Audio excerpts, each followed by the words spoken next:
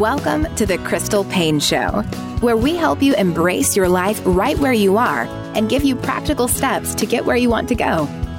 Whether you are in your car, folding laundry, cooking, cleaning, or maybe even just enjoying a cup of coffee and a few minutes of quiet, we're so glad you're joining us today. Here's your host, wife, mom of 6 kids, foster mom, entrepreneur, and author, Crystal Paine. Welcome to another episode of the Crystal Paine Show. I have been looking forward to this episode ever since I got this book and started reading it because, you guys, this is a question that I have gotten over and over and over again. If you follow me online, if you listen to the podcast, you know something that we talk about a lot is emotional language and about helping our kids to be more emotionally healthy. And as parents, for us to dig into what is underlying our frustration, our stress, when we are feeling these big feelings and really getting to the root of them. And I often, when I talk about this, will have moms come to me and say, that's great. I don't know how to teach that to my kids though. And especially with my little kids, like how do I help a 3-year-old understand emotional language? And so I have for a long, long time wanted to have a resource to share with you all. And I finally do. And I have the author of this resource in studio today. Lauren Gaines is the author of Unshakable Kids, 3 Keys to Raising Spiritually Strong and Emotionally Healthy Children. That title and subtitle right there, Spiritually Strong and Emotionally Healthy Children, like, Lauren, we are just sold on this book. We all need this book. And I cannot wait to dive into some of the really practical principles that you share in this book. But before we get to that, I'd love for you to just start by introducing yourself to my audience. Great. Thank you so much for having me. Again, I'm Lauren, and I have 3 kids of my own, so 10, 8, and 4. And then I also have a background in school psychology. So before kids, I worked as a school psychologist. A lot of people think that's a school counselor. It's very similar. I did do counseling, and I worked in Baltimore City public schools. So that needed a lot more counseling. Some jobs as a school psychologist, you're doing mostly testing for special education and forming IEPs, but the counseling was really heavy. And so I did group counseling and individual counseling. And then when I had kids, I knew that I wanted to be home, but also kind of wanted to have my foot in the door. So I taught online and then in person, intro to psych and human development. So when I was in grad school, loved how a lot of psychology principles line up with the Bible. And people don't always share that, but that is my hope in the book, to say that these principles that we're now learning, science is proving to be true, God has already written about 2,000 years ago. So I just thought that was so fascinating when I was learning about cognitive behavioral therapy and things like that. It was so neat to see the connection. Okay, so I have to ask, what is the difference between a school psychologist and a school counselor, since you said there was a difference? Yeah. So you both have to have a master's and different certifications, but a school counselor cannot diagnose for special education. So I would say whether somebody qualified or not, and then help formulate their services. So they both do counseling and helping. Really, I worked with teachers to help the students learn best too. So if they needed accommodations, helping the teachers understand that and kind of doing some education. So I think that school counselors might be able to do 504 plans, but not IEPs. Okay. And so when you got into this, like when you went to school, were you thinking that you wanted to be a school psychologist, or is that something you just fell into? Well, the funny part is I went into undergrad as a math major. Okay. So it is like the complete opposite of writing a book. And my brain still works that way. It's not, writing was not my strong point, which is kind of funny the way God uses that. But I got to Calc 3 and I was doing well, but I was like sitting in the library doing 5 hours of one problem of math and thinking, I don't like this. I like to be around people. And I think I had taken psychology as an elective, and I was just fascinated to learn. I always loved hearing people's stories and interacting with people. And so it just felt like, okay, I'm not sure that math, like majoring in math is the best fit for me, even though my brain does work that way. And so then you went into psychology? And specifically, did you want to work with kids? Yes. Yeah. Okay. I loved kids since my brother was born when I was 9. So that was a really unique experience because I got to have like a real life baby doll. And my sister and I have an older sister, would like fight over who could hold him. And he was the best baby too. So I always loved kids. I always helped out at VBS and knew that. So I wanted to be a math teacher. So I knew that I thought, oh, school would be good because then I could be at home in the summers with my kids. So I did know that I wanted to work with kids. So this title, I love the subtitle. You said 3 keys to raising spiritually strong and emotionally healthy children. Could you define for us in a snippet what you would view, like what is spiritually strong and emotionally healthy? What does that mean? Yeah. So spiritually strong, I feel like we're living in a crazy world. It's, depressing to watch the news or to scroll even Instagram. And so I think I was telling you before the show that my kids were picking up on some of the habits that I had with negative thought patterns or were like irrational fears.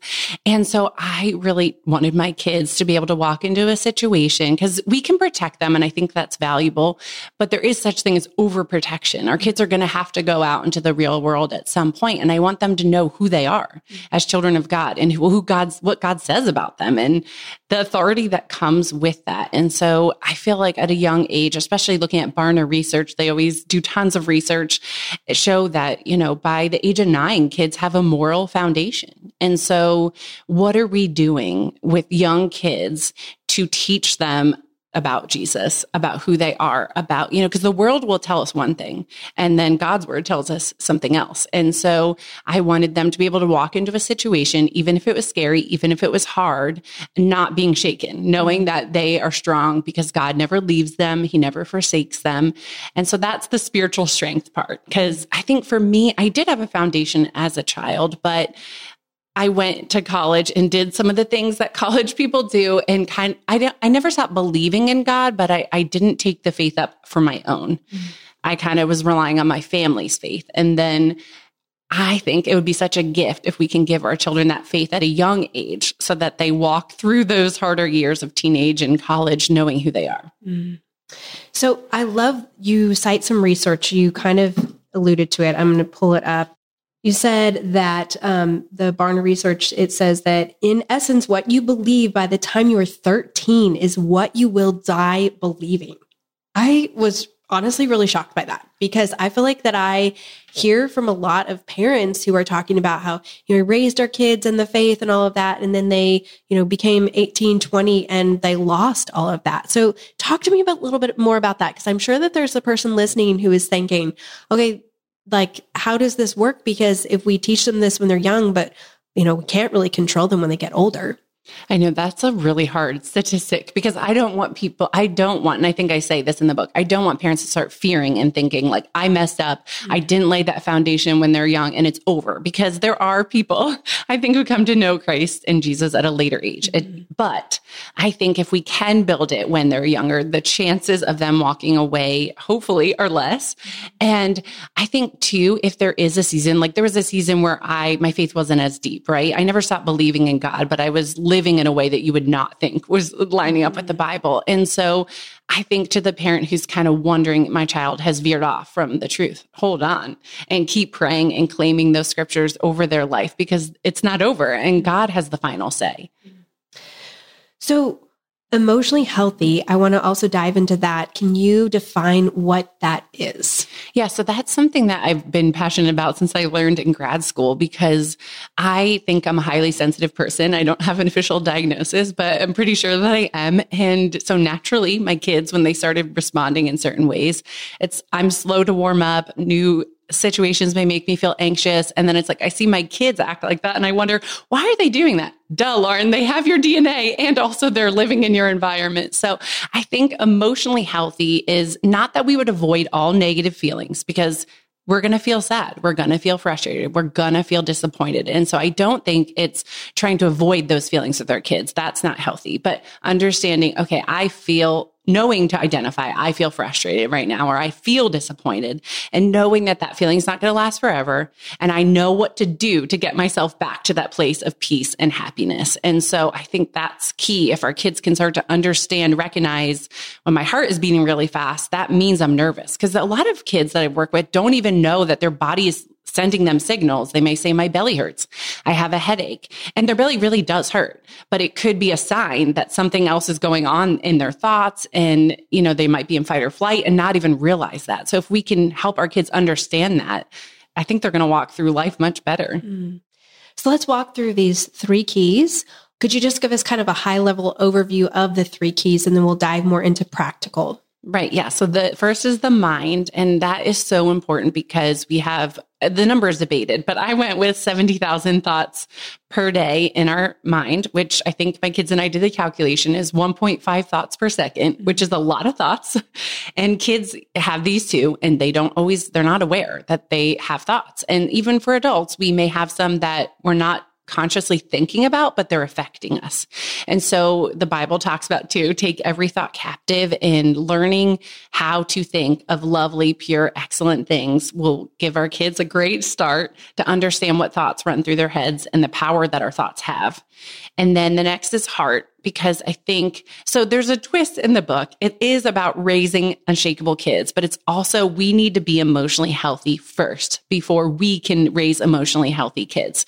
So the heart section looks at heart wounds that our kids could experience too, but all of us have heart wounds, whether they're really deep or whether they're small nicks.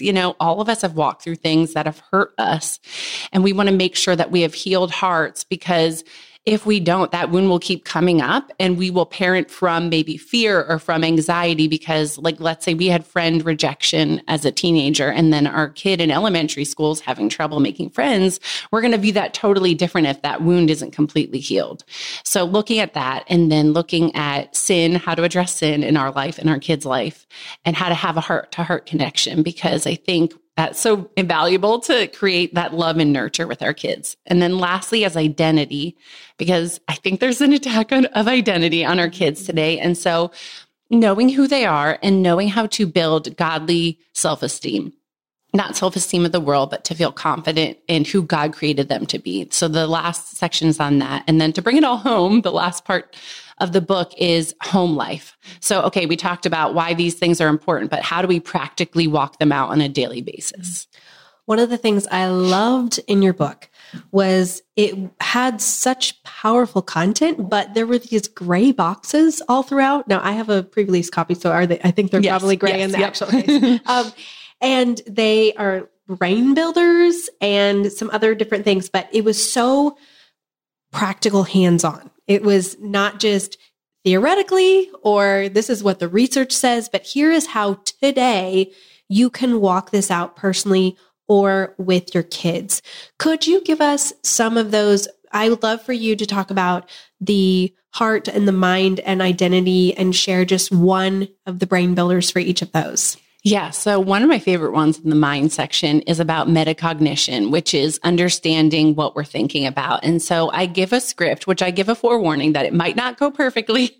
When, you look on Instagram and you think these conversations are going to be ideal and the birds are chirping and the sun is coming out, it might not go that way. So it's okay if it's not perfect as it's written in the book, but to talk to your kids about how God spoke the universe just with his words and how powerful our words are. And often before we speak, it's a thought.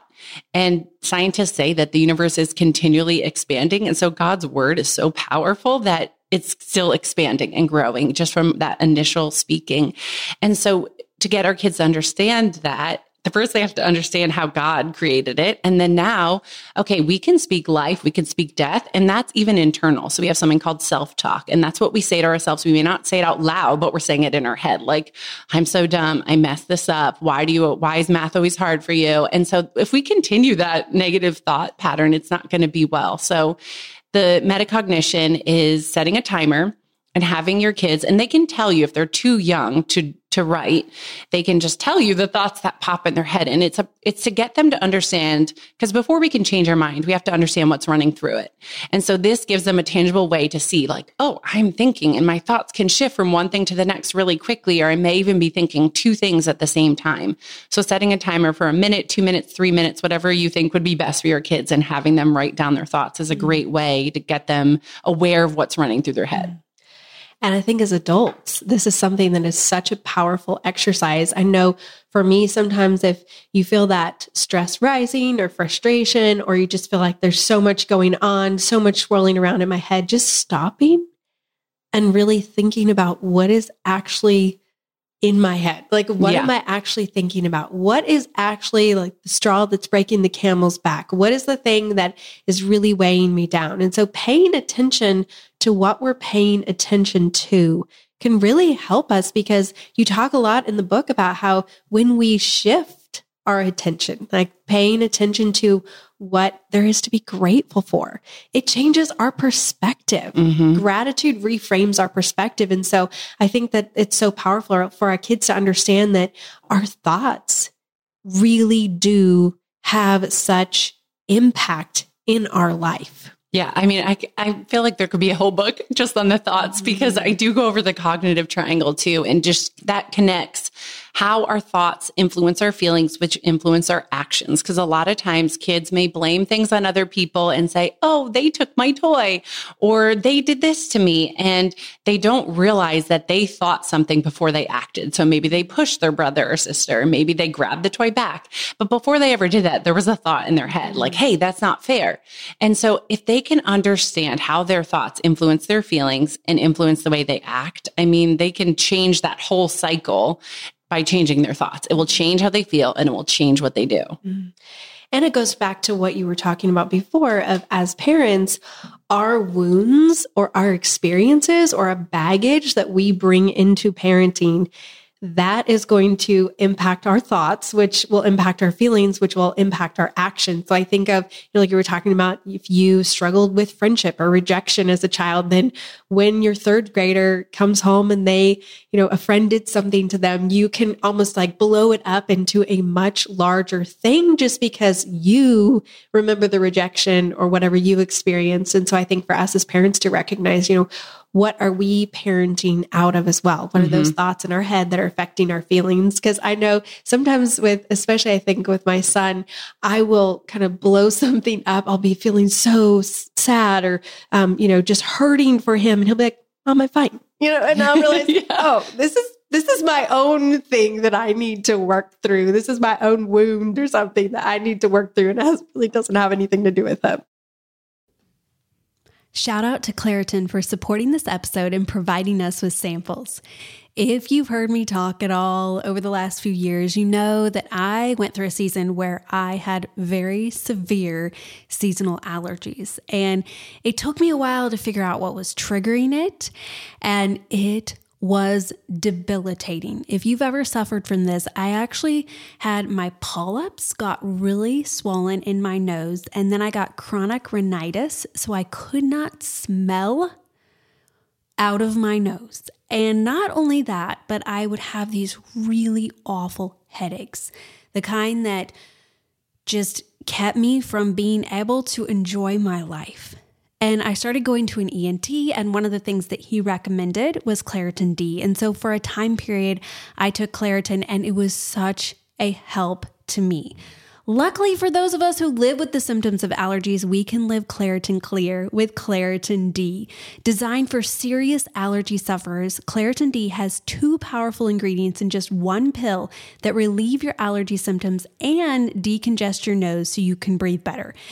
It works so well. I am a living testament to how well it works. This double action combination of prescription strength allergy medicine and the best decongestant available relieves sneezing, a runny nose, itchy and watery eyes, an itchy nose and throat, and sinus congestion and pressure with ease. So if you've ever suffered from seasonal allergies, if you can relate to kind of some of the things that I have experienced and you want some relief, I highly recommend checking out Claritin D. Ready to live life as if you don't have allergies? It's time to live Claritin Clear. Fast and powerful relief is just a quick trip away. Find Claritin D at the pharmacy counter. Ask for Claritin D at your local pharmacy counter. You don't even need a prescription. Go to Claritin.com right now for a discount so you can live Claritin Clear. Use as directed. Armoire makes getting dressed easy. With a clothing rental membership from Armoire, build the perfect wardrobe with brands that are high quality, unique, and recommended just for you. All you have to do is take a 5-minute style quiz and select items from your dynamic, personalized closet. The styles show up at your door in as little as 2 days. Then when you're ready for new clothes, just swap them out for new-to-use styles. Now, I've mentioned on the podcast recently that I have been pregnant or breastfeeding for 4.5 years. And that season of my life came to a close recently. And I was like, I forgot. I can wear normal clothes again that don't need to be breastfeeding friendly or constantly changing in sizes with a postpartum body. And so now I'm left with trying to figure out, well, what do I wear?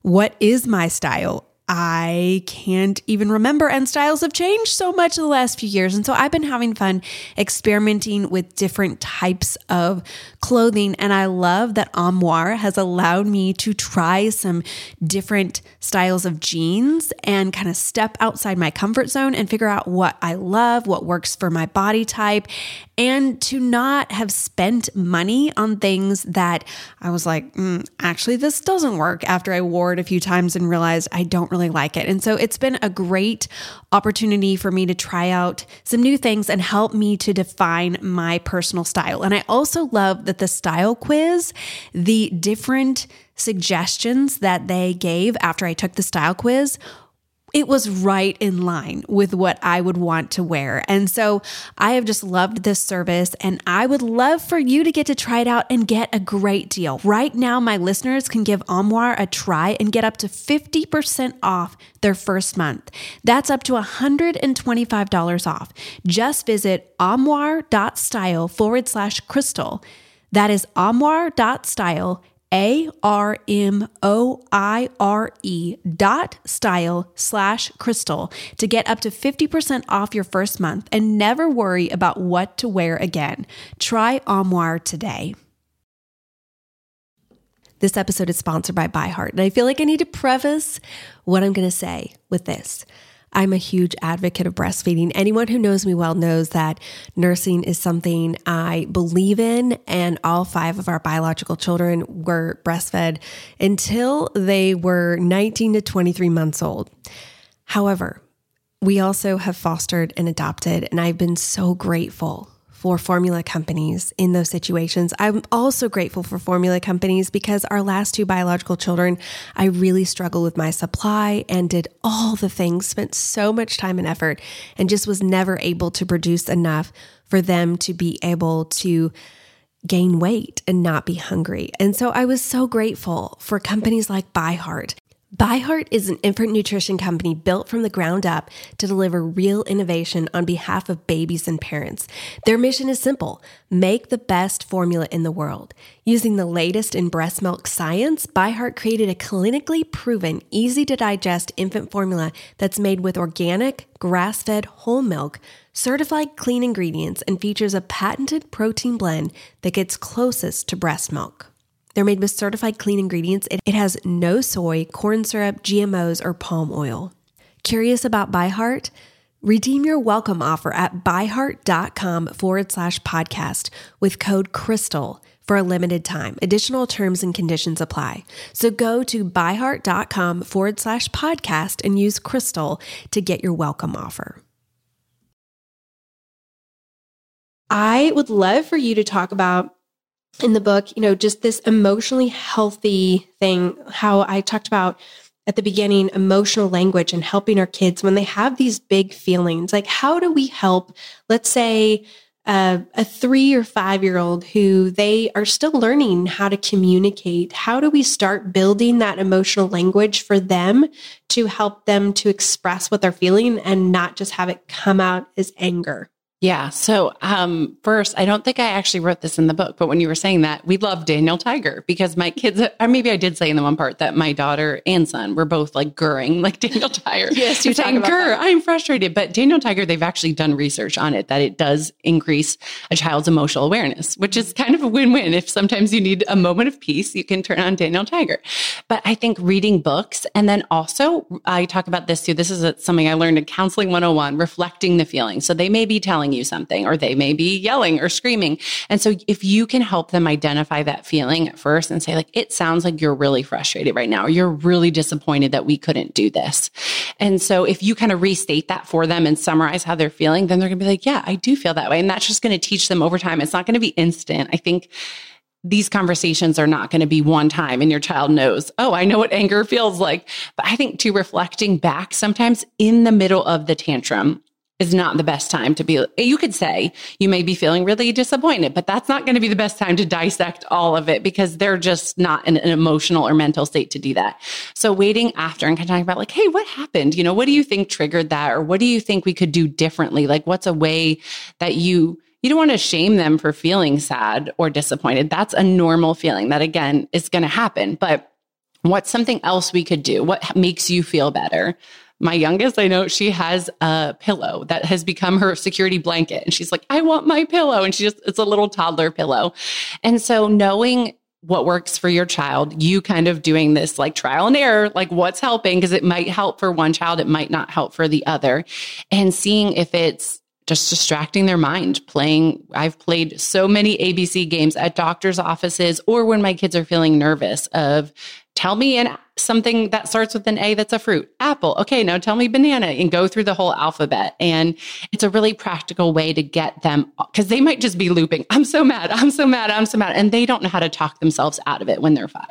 But if you can distract their mind and then have a conversation about it later, like that, it's okay to feel sad, but it's not okay to hit me or to throw something at your brother. Then they're going to be in a much calmer mental state to understand what you're saying. So basically at that age, when they're still learning how to communicate, you would say focus more on helping them have calming down techniques in the moment. Is that? I think so. And then helping them understand that like that tightness in my fists or that like what their body is communicating to them, because they need to understand their feelings before they can really communicate it. And I think too, probably a 3-year-old can't understand his thought life. That's probably something that maybe a 5-year-old could start, but probably more like 7, 8, 9 can really start to understand how their thoughts are influencing. And it's building blocks. You can start to talk that language with younger kids, but they may not fully grasp it until a little bit older. And so you talked about kind of reactively, like your child has thrown this big fit and kind of hears how to calm them down and then to talk about it. But what about proactively? What are some things proactively we can do to help our kids learn to understand what they're feeling and then express that?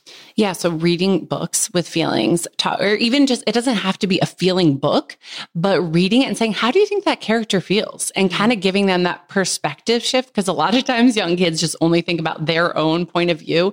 But even if they start to understand other characters or situations, that's going to give them emotional intelligence or awareness. And something else that I'm not sure that I put in the book, but that has helped a lot when I had kids who had trouble focusing or with autism, when I would test them, we would do something like first, then. And it's such simple language. Like first, we're going to do this, and then you can play with your toy.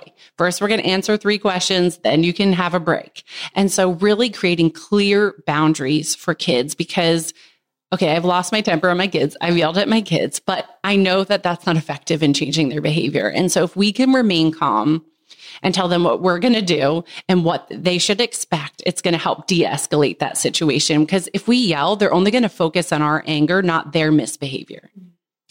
And you talk about how parents need to work on their own emotional health before we can really help our kids with that. I talk to so many moms who they're just really frustrated with their kids. Like they just feel in over their head. They're completely frustrated. They don't even know where to start. So to that mom who is just, she wakes up every day and kind of feels completely behind, so frustrated. Her house is messy. Her life is messy. There's so much to do. Her kids are just driving her nuts.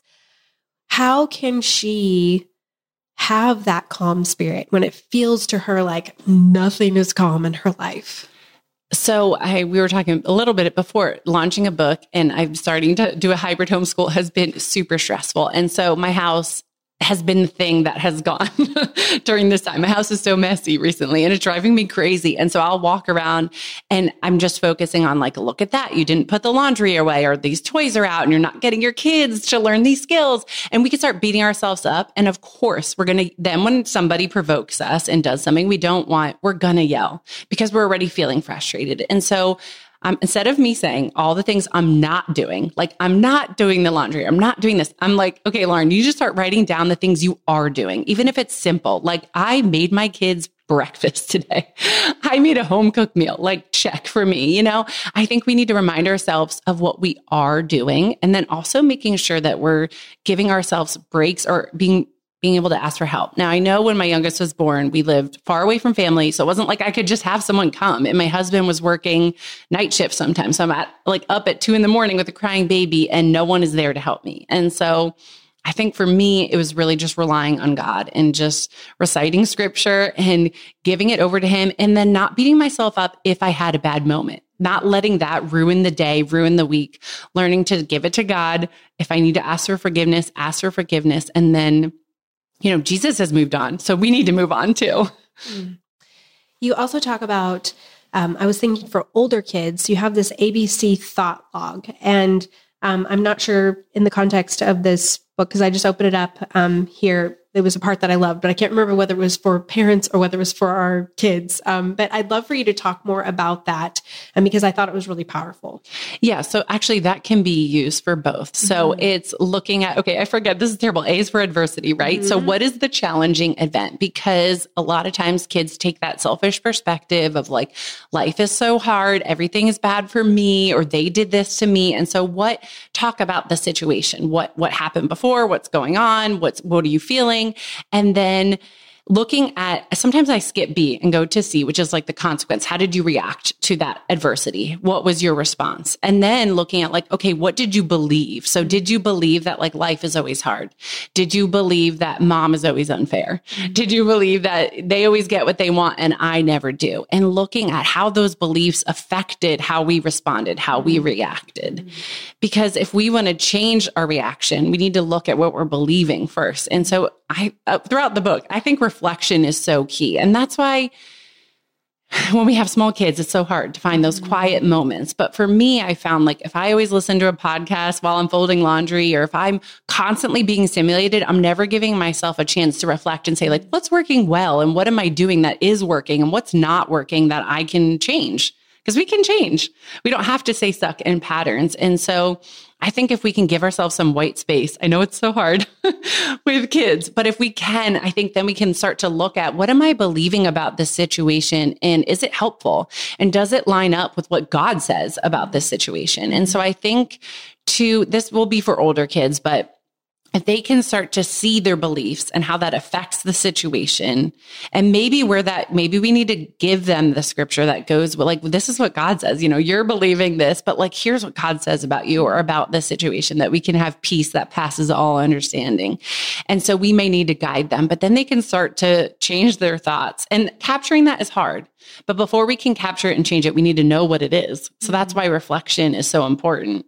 But then they can start to say, okay, no, I may be feeling this way, but this is what God says, or this is what I'm going to believe about myself. And I think as moms, like finding those pockets of time, yes, it can feel like we never have quiet in our life, but that's actually a negative thought pattern that's not true. Like there are some times, in most cases, you're going to have a little bit of quiet in your life. So I find for me that sometimes it's easy to fill the quiet that we have. And so not recognize that it's quiet because we're picking up our phone or turning something on, turning on a podcast, turning on a show, turning on music.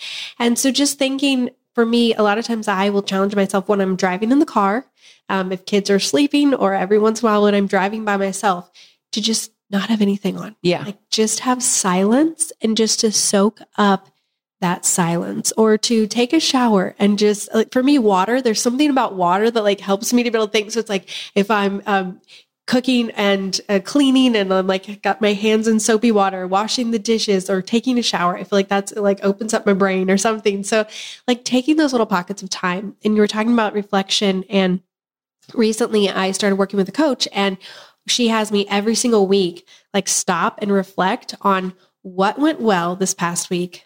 What were my challenges? And then what am I grateful for? And that simple exercise, I was like, I don't even need to have a phone call with you if I just paid you to like make me write this every week, because it's been so good for me. Mm-hmm. And it kind of circles back to what you were talking about earlier about how so often we focus on what we haven't done, what we need to do, instead of what we have accomplished. And so what did I do this week? And I start writing it down, and I'm like, oh, it's so encouraging, like to stop and celebrate those wins. And then what challenges did I have, and what can I be grateful for? And so I feel like those 3 questions, I would just encourage anyone listening, if you have those little pockets of time, like to take that time to reflect. As we close, I want you to talk about, in the back of the book, you share about rhythms of rest. And you talked about before we started recording that this is a section of the book that kind of changed your home as you were writing it. Can you tell us more about it? Yeah. So I always have lived a busy life, and I didn't know that it wasn't normal until I was writing the book.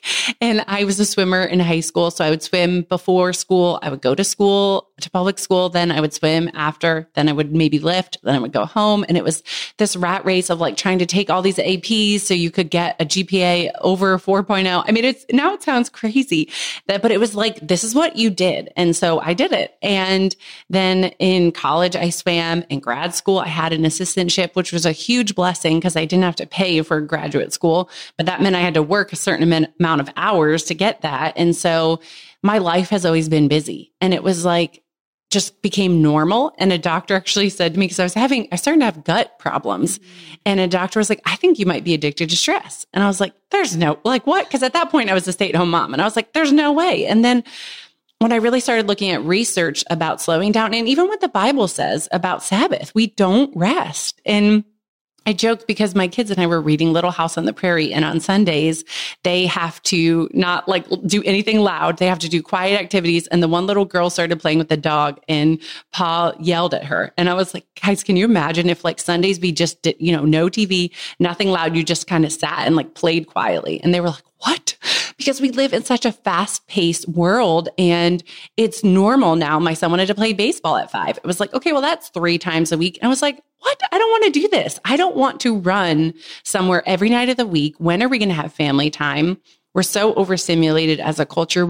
Our brain needs rest. If we want to renew our minds, it has to include rest, because that is when our brain reflection, even that's when we start to think creatively. That's when we problem solve. If we want healthy brain connections, we need to have a restful life. And so my husband and I started asking ourselves some questions like, what are we telling our kids verbally about what rest is and why? But then what are we saying to them without words about our schedule? And what are we saying, if we maybe skip church to do this or that, what are we telling them without really telling them?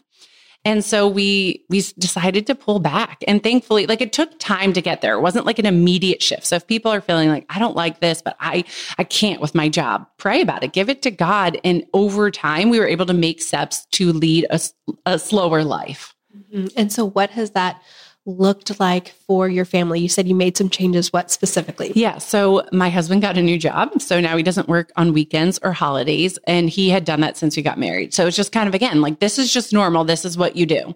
And that has been a huge blessing as our kids have gotten older to have him there on the weekends. And then we started hybrid homeschooling. So my kids were going to a private Christian school, but then we decided that we wanted more time. And it wasn't really, I know a lot of people homeschool because they don't like what the school is doing. We loved our kids' school, but it was starting to feel like they're gone so much, and we want to travel more. We want to show them things of this world, and we want to sit down and have Bible time, but we can't when we're constantly running places. We can't teach them the things we want to teach them. And it's such a short time. I mean, I kind of hate that we only have 18 summers because it makes you get anxiety about like, I have to make every moment count. And I think that's unrealistic. But I think we need to look at what we prioritize. And if we're making time for family, if that's what matters to us, family time or Bible time, then we're going to have to figure out how to fit that in our schedule and make it a priority. So good.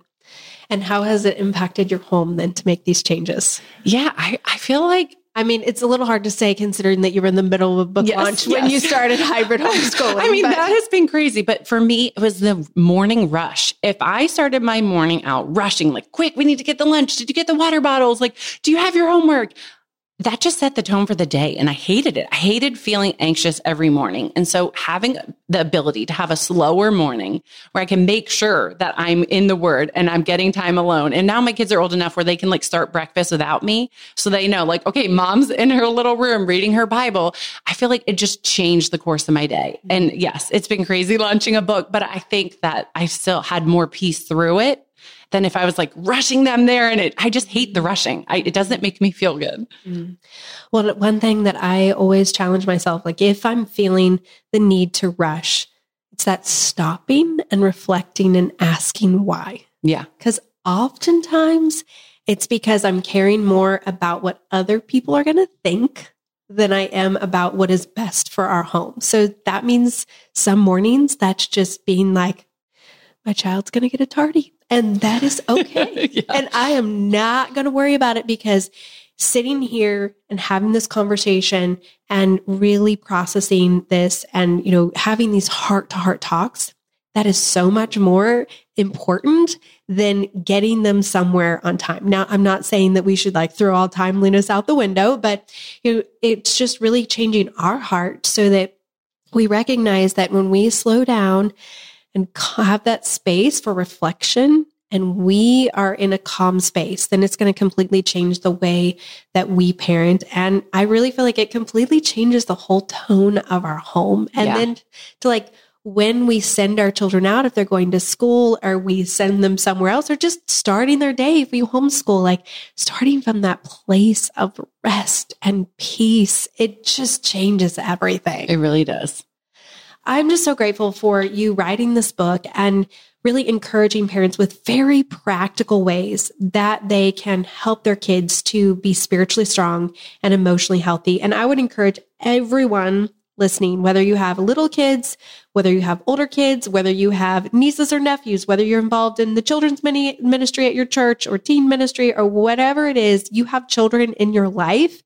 And I would encourage you to get a copy of this book because not only is it going to help you as you process with them, but also in your own life, giving you tools to process and become more spiritually strong and emotionally healthy as an adult. So again, the title of the book is Unshakable Kids: 3 Keys to Raising Spiritually Strong and Emotionally Healthy Children. Thank you for joining us today. For more great resources, please visit crystalpaine.com.